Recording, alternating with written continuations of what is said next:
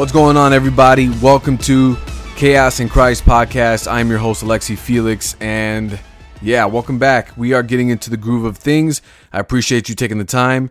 If you haven't done so already, and you've already heard a couple of other episodes as I was getting everything figured out, consider subscribing and following and sharing with other people. My goal here is to take the culture and our personal lives and the chaos thereof and submit it to Christ and see what the Word of God would have us do and teach us through this process. And my desire is to share Christ through the midst of all this chaos and nonsense that we are seeing, because at the end of it all and deep down to its roots, it is coming from a place of sin and separation from God as we try to navigate through this world doing so. So with that being said, today we're going to be talking about neutrality and how there pretty much is none. There's no neutrality whatsoever. I came across this article which was pretty interesting and sad, all to say the least. It was a headline entitled, "Americans are creating their own vaccine mandates by cutting ties with the unvaccinated." I will have the link posted in the show notes below, so make sure if you want to go check that out and read it, go ahead and do so. Anytime I ever source some sort of quote-unquote article, I will always make sure I list it below. Now, there's a couple key points that it said and it read, and obviously you're going to go ahead and read it on your own, but there was some numbers, some stats. 30% of the millennials and Gen Zers in the United States have cut ties with a friend, family member, or acquaintance because of no vaccination. All right. So, I mean, it's getting real, folks. We are pretty much being forced to choose to pick a side. Now, picking a side in this type of scenario is just really unfortunate. We're talking about vaccination towards a virus that has already been proven over and over again that it's pretty survivable. You can actually survive it. You have about 99% chance of surviving it. Okay. I know that word and that number triggers people because they're so subjectively invested into the narrative and into, the idea that not getting a vaccine shot is going to kill grandma. But that is the reality. That those are the numbers. I encourage you, go look it up yourself. Be your own critical thinker. That is what I hope you get out of this as well. I never want someone to just take me for my word. That's not healthy, and you should always make sure that you check it out, okay? Just do your own homework. Very important, which I think is not happening in our culture anyway. But so we see that we're pretty much policing ourselves. We are cutting ourselves up and dividing ourselves based on this narrative of the vaccinated and unvaccinated. And where is this all coming from? I mean, at the end of the day, this is fear driven without any critical thinking being applied whatsoever. So I decided to do some number homework and just look at what, up to date. Today is November 20th of me recording this. By the time you listen to this, it's on a Sunday, November 21st. And then whenever you decide to catch it, it's obviously a couple days after. But let's look at the coronavirus cases for a second here, okay? Now, as of today, there have been 257,144,921 cases being reported that has been proven COVID-19 positive, all right? This is coming from the Worldometer website, and again, the link will be listed in the show notes. You can take a look at that. Obviously, it might be a different number by the time you get to it, but this is as of November 20th, 2021. And now let's look at the deaths.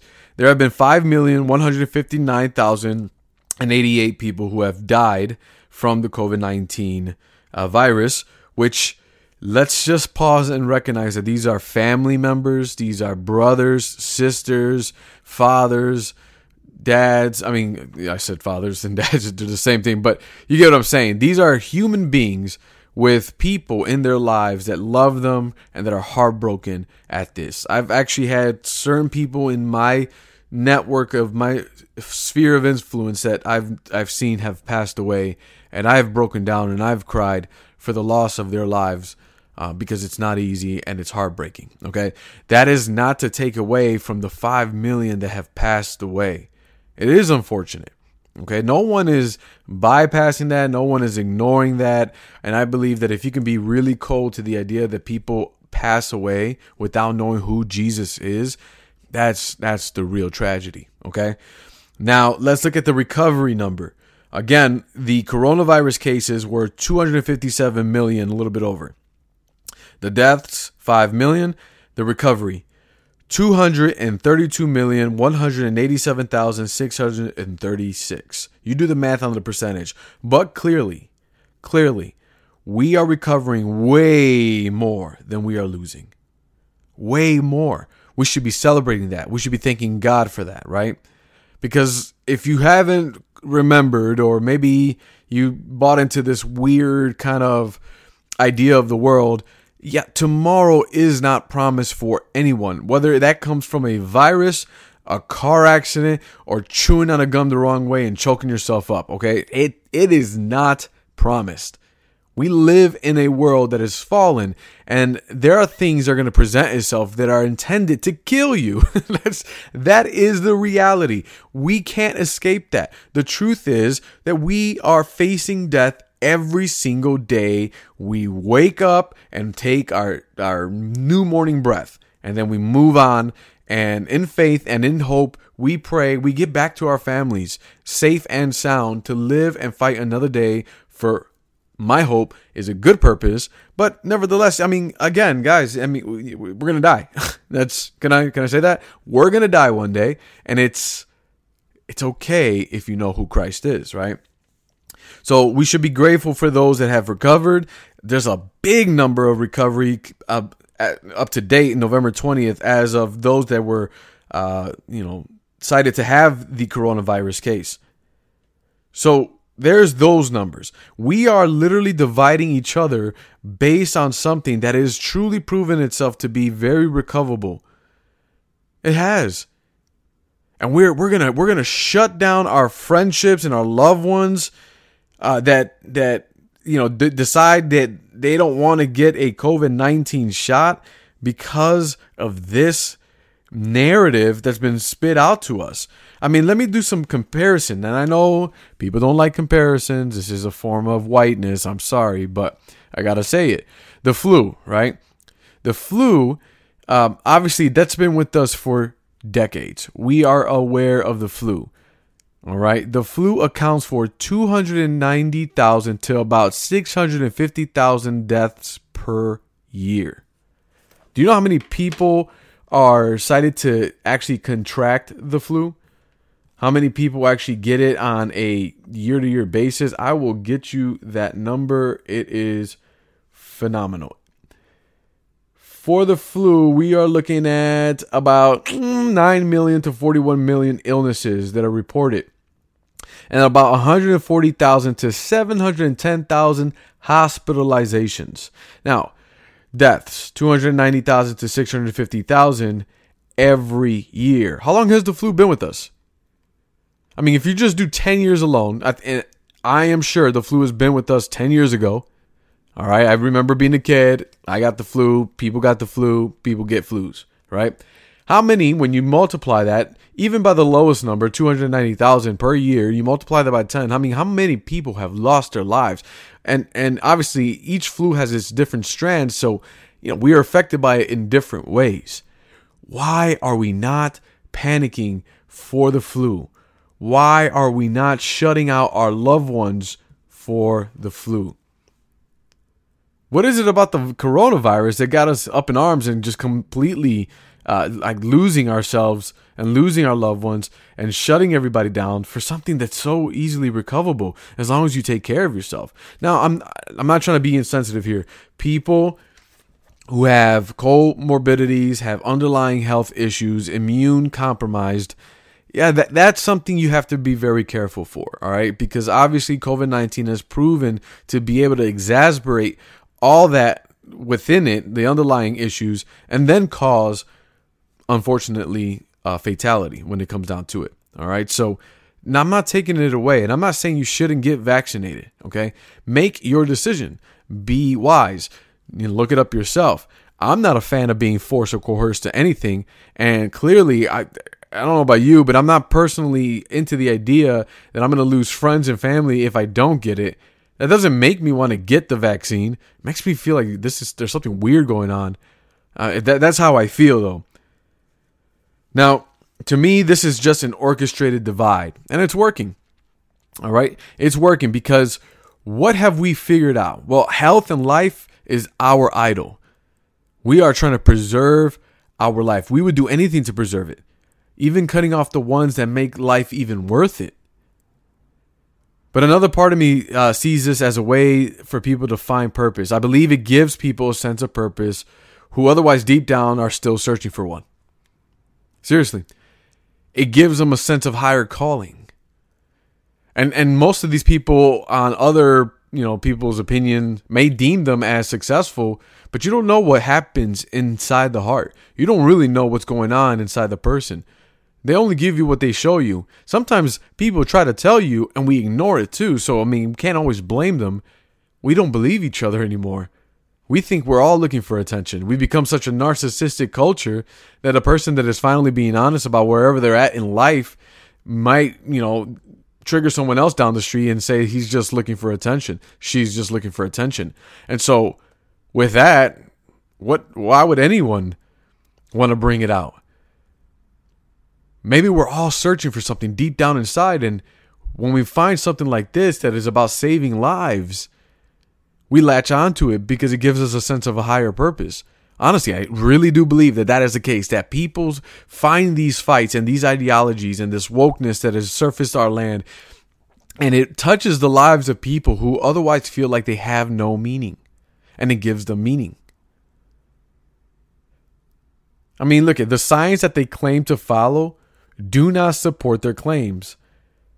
But in this My Feeling Matters society, they will chalk these numbers up to be some sort of white privilege, and you are not the problem. All these numbers I just told you about and everything like that they're going to chalk that up to white privilege. I'm the problem, and it's just a part of the white supremacy that is permeating through our culture. Whatever that is, whatever that means.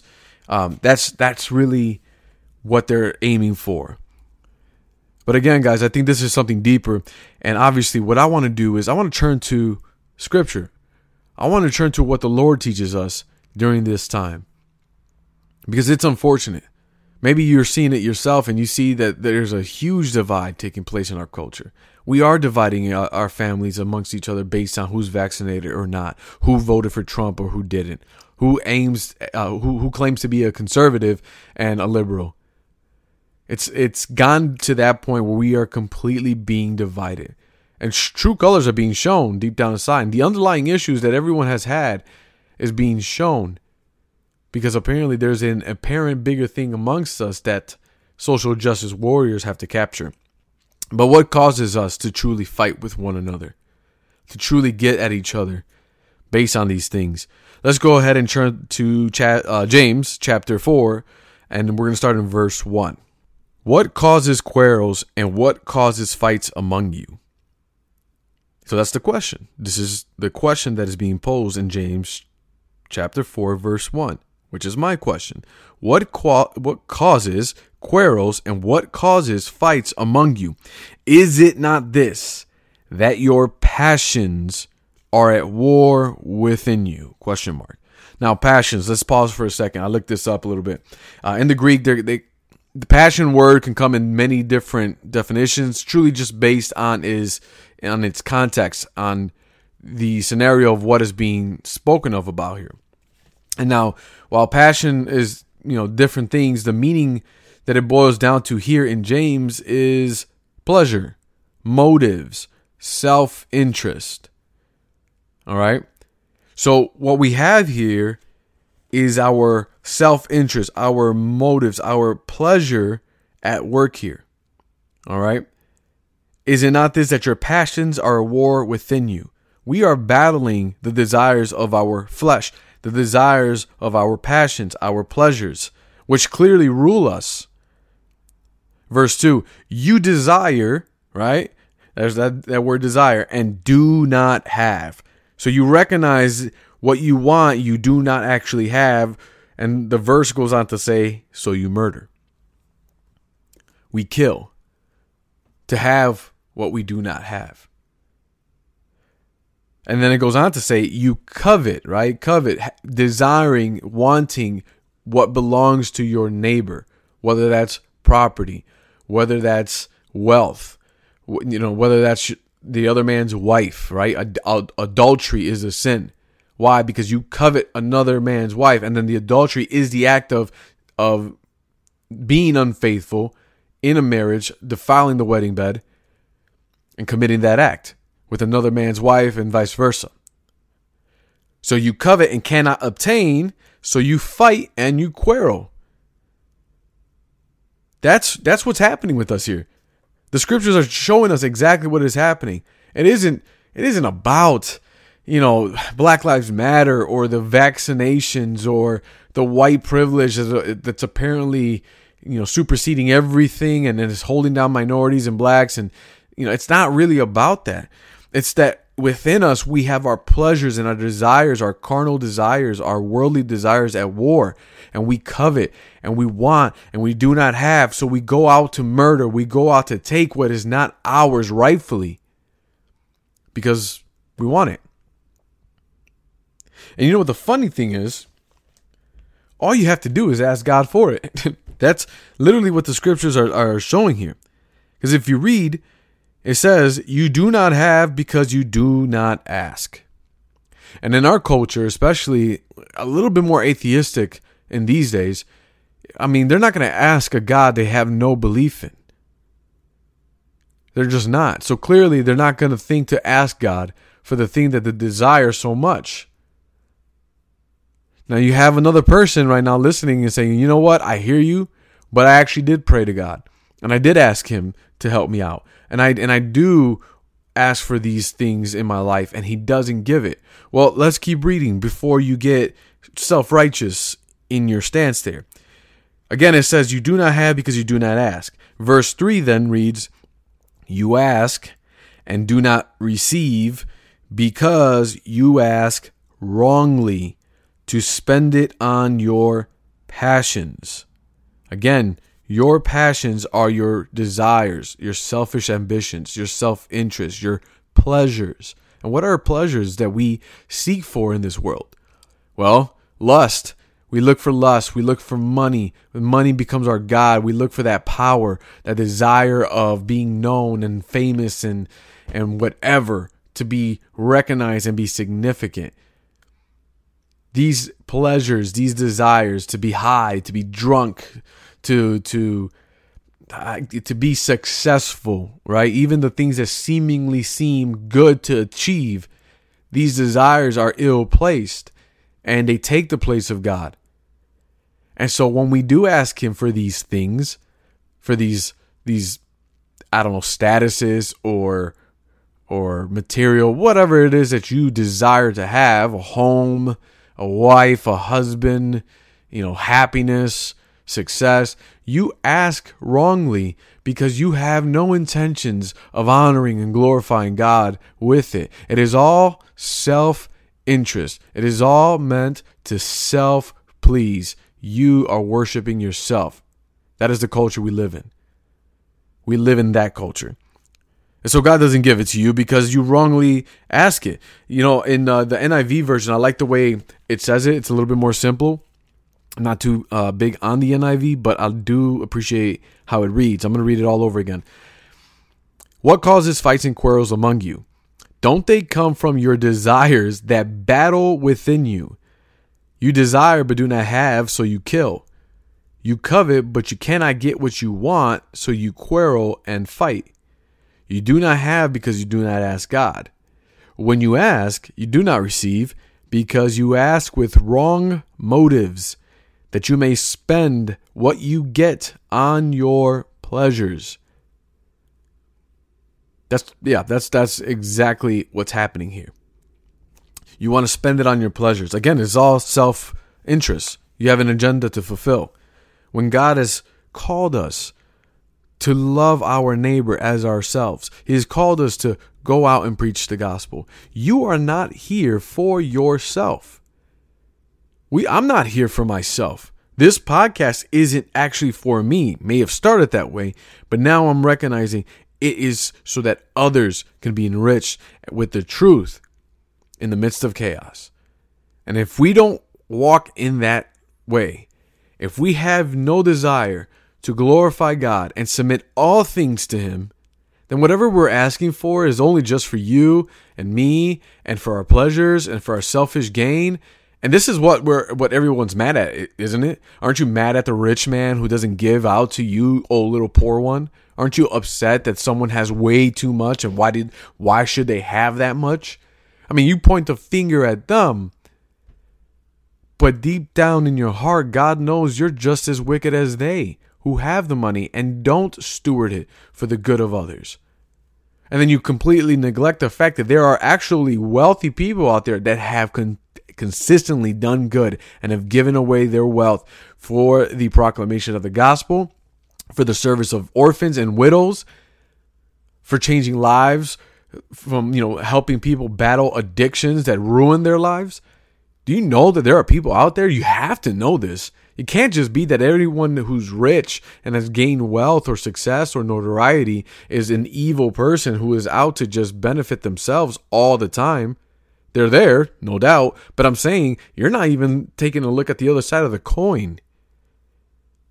And so you go about angry, wanting what they have. Again, you desire for your own wrong motives. We all clearly worship something. I believe that we worship ourself and man in this day and age, like I mentioned. And this is the ideology of our culture today. How everyone's feeling is how it directs them in their truth. I mean, if they feel this is what is true to them, then everyone has to affirm that it's true for them. What we see in our culture, homosexuality, transgenderism, abortion, pedophilia, all self-worship, all given into a debased mind. Critical race theory, intersectionality, white privilege, systemic racism. These are all victim mentality mindset and teachings that point to someone else without taking any proper responsibility for ourselves. We want to be a victim, blame someone else, and then say, you owe me. That's what's happening here in our culture. That's why we're okay with dividing our families and friends and acquaintances for something as stupid as a vaccine. And make no mistake about it, it's stupid. And then that might offend you, but it just doesn't make sense to me. It doesn't. But what should be our response? Or what would God have us do? All right? Because that's what we're here for. My prayer is that you're hearing what I'm saying, but now you're wondering, okay, maybe that is happening in my heart. Maybe I am very selfish and self-motivated, and I don't get the things I want in life because deep down inside, it's only meant to please me and my pleasures. So what will we do? Now, if you look at verse 6 of James, verse 6 is informing us that the Lord still gives more grace. Look, I'm going to read it. I have to read it. It's just, but He gives more grace. Therefore it says, God opposes the proud, but gives grace to the humble. And that's the God that I serve, guys. If you don't serve Him, I don't understand. Even in the midst of this wickedness within our own hearts, the total depravity that just completely spews out of our innermost parts and out into each other, where we fight each other and completely divide each other for, God still yet gives us more grace. It is undeserved. You can't earn it, clearly, but He gives it. That's what grace is. It's a free gift of forgiveness, of mercy, of long suffering and steadfast love. He gives more grace. So one, you have to recognize there's grace. And then it goes on in, before I go on to verse 7, God is telling us that He opposes the proud. Again, when we go back to the verse 1 and we see the quarreling and we see the fights and we see because of the passions that are at war within ourselves, that our desires are to have, and so we kill for it, and desire to have what our neighbor has, so we fight for it to serve our own evil motives. At the end of the day, that's what it is. we realize that all comes from a place of pride. Again, it's a self-worship kind of thing. It's a prideful thing. And so God says that he opposes the proud. He's against the proud. But he will give grace to the humble. That's what we need to humble ourselves. We need to recognize where we're at in life and be content with where God has us and be faithful to where he has us and work that ground. That's what we're supposed to do. Verse 7 then goes on to say, submit yourselves therefore to God. Resist the devil, and he will flee from you. Draw near to God, and he will draw near to you. Cleanse your hands, you sinners, and purify your hearts, you double-minded. Be wretched and mourn and weep. Let your laughter be turned to mourning and your joy to gloom. Humble yourselves before the Lord, and he will exalt you. So going back up to verse 7, I mean, you've already figured out what God would have us do. He would have us submit ourselves to him, repent of our sins, to resist the devil and his schemes and what he has planted in our hearts. Those desires, those things, those selfish desires that you have that are evil, sexual immorality, desiring another man's wife or another woman's husband, desiring someone's property or belongings and stealing and killing for it, that all comes from Satan himself, the devil himself. And if we submit ourselves to God the Father and resist those temptations and those desires, the devil will flee from you. It goes on to tell us to draw near to God,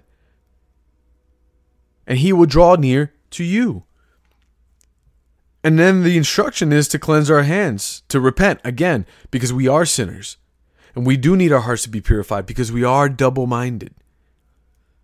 And then when it says in verse 9, be wretched and mourn, weep, let your laughter be turned to mourning. And I don't think it means like, hey, stop being joyful right now. Make yourself cry because I don't think you feel bad.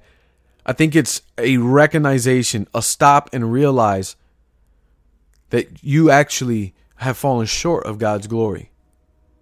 That you have sinned. And that sin has caused separation between you and God.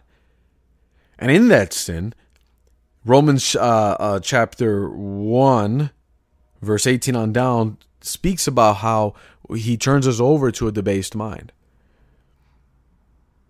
And so we become corrupted by our own desires. He literally basically says here, you want it, you got it, you have it. And in that, we corrupt ourselves and destroy everything. I mean, look around you. Look at the chaos in our culture right now. Men being called women, women being called men. They're mutilating their bodies so that way they can go ahead and show forth that type of destruction within the soul. And then the culture's supposed to praise it and honor that, give them awards for it. We are in a very bad situation right now because we do not humble ourselves and recognize that he is God, that what he says is true. And he tells us to humble ourselves, to stop and recognize that sin, humble ourselves, turn to Christ, confess those sins, and believe in him. And when we do so, he will exalt you. But if you go to him just for the exaltation, are you not still living in pride? That's why when you go to him and ask and you still have wrong motives, he does not give it to you because you know that he's going to exalt you when you quote unquote humble. But in reality, you still don't care about the gospel and about the truth and about people dying and going to hell. You don't care about it. But if you humble yourselves and you realize that what's happening here, God will draw near to you when you draw near to him, and he will exalt you. Because at that moment, you're not thinking about yourself. You're thinking about the glory of God. You're thinking about your neighbor and how they too need to know who Christ is. And that's my purpose here. That's my purpose here. We've all fallen short. And what you're seeing right now in the culture is that of people just living out, looking for a purpose, wanting to please themselves, fighting amongst each other because they want what the other has. And that's a deep-rooted issue. Okay? Deep-rooted issue. Our only answer, our only redemption, guys, is Christ. The government may pretend it cares for you, but it's just a hired hand. We are sheep, and as soon as the wolf comes, the hired hand will abandon us to save itself. The Democrats and the left, and even some Republicans, will try to claim that they're setting up things and sending us money to help us in times of need. That's their claim. That's what they keep saying, that's what they're about. And it sounds good, right? Free healthcare, free, take away our college debts, all that stuff. They're gonna do that for us. No rent. Let's abolish the bank. Let's abolish capitalism. The evil capitalist society. Let's do all that. But they're just a hired hand, and they do not care about you. As soon as the wolf comes, they'll abandon us to save themselves. Let's look at John chapter 10, verse 11. This is Jesus speaking. I am the good shepherd. The good shepherd lays down his life for the sheep. He who is a hired hand and not a shepherd, who does not own the sheep, sees the wolf coming and leaves the sheep and flees. And the wolf snatches them and scatters them. He flees because he is a hired hand and cares nothing for the sheep. I am the good shepherd. I know my own, and my own know me. Just as the Father knows me, and I know the Father. And I lay my life down for the sheep. I'm going to pause right there. Only Christ cares about you. Only Jesus cares about your soul. Only He wants to give you true peace. Only He wants to show you what true contentment is. Only He wants to give you purpose in life, real purpose. He wants to set us free from the bondage of sin that we are clearly fighting each other over. The thing that enslaves us and entraps us into our ways, why we always find ourselves in a vicious cycle of unhappiness and depression and abuse of drugs and alcohol and promiscuous lifestyle and sex all over with anyone, because you're trying to fill a void that cannot be fulfilled by these things. And now you've had so much of that now you need to look at someone else's and fight the other person for it. The property that they have, the way of life that they have. You have to fight for it because everything you've done so far has left you feeling empty inside. But Jesus is the good shepherd, and He does care for His sheep because He laid His life down for us on the cross. Now, if you're here and you're like, man, I am a Christian and I've been far from God, or I am Christian and you know what, I know that even I am susceptible to these things. I hope this encourages you to run to Christ. But if you're not a Christian, check this out. Verse, I believe 16. And I have other sheep that are not of this fold. I must bring them also. He must bring them also, he says. I must bring them also. Because God the Father has said so. Because in other passages before, I believe, Jesus tells us that no one comes to Him unless the Father grants it. No one can come to Christ unless God the Father grants it. He chooses you, you don't choose Him. And check this out. I must bring them also, and they will listen to my voice. So there will be one flock, one shepherd. If you're here and you're listening and you're thinking and you're feeling something, and you agree, and there's something about this message that agrees, then this is Christ calling you, because you're supposed to be one of the fold. And in due time you will listen, because He's opening your eyes, because that's grace. That is grace.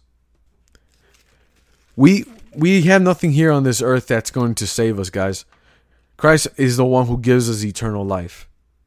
If we seek to save our lives here on this earth and try to attain all of its wealth and all of its accolades and be well known and have all the sex in the world, do all the drugs in the world, have all the money in the world, you will lose your life.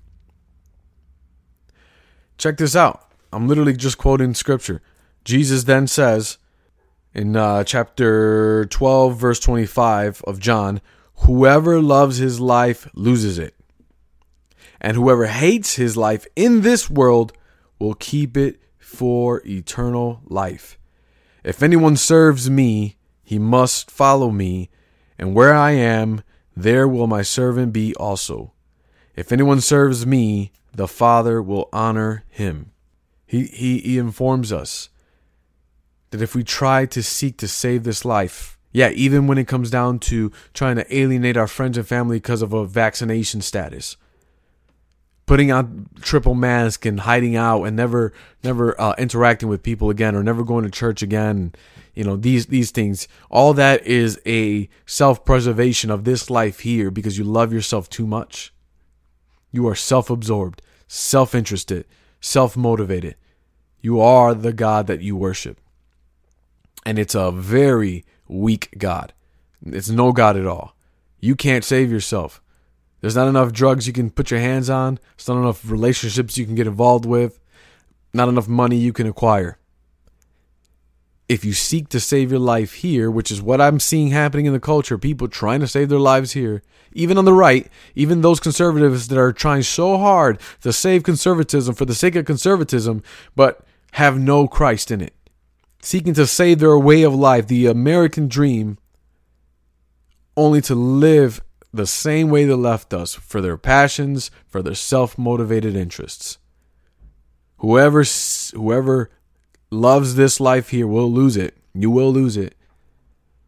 But whoever hates his life, who submits it and surrenders it to Christ for his glory, for his sake, you will actually find it. You will find peace, you will find purpose, but most importantly, you will get to spend the rest of eternity with him who created you. I hope that this brings some encouragement to you, and I hope that it drives you to your knees, to Christ in repentance, putting trust in him.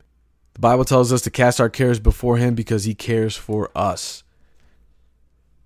And so I hope this was an encouragement for you guys.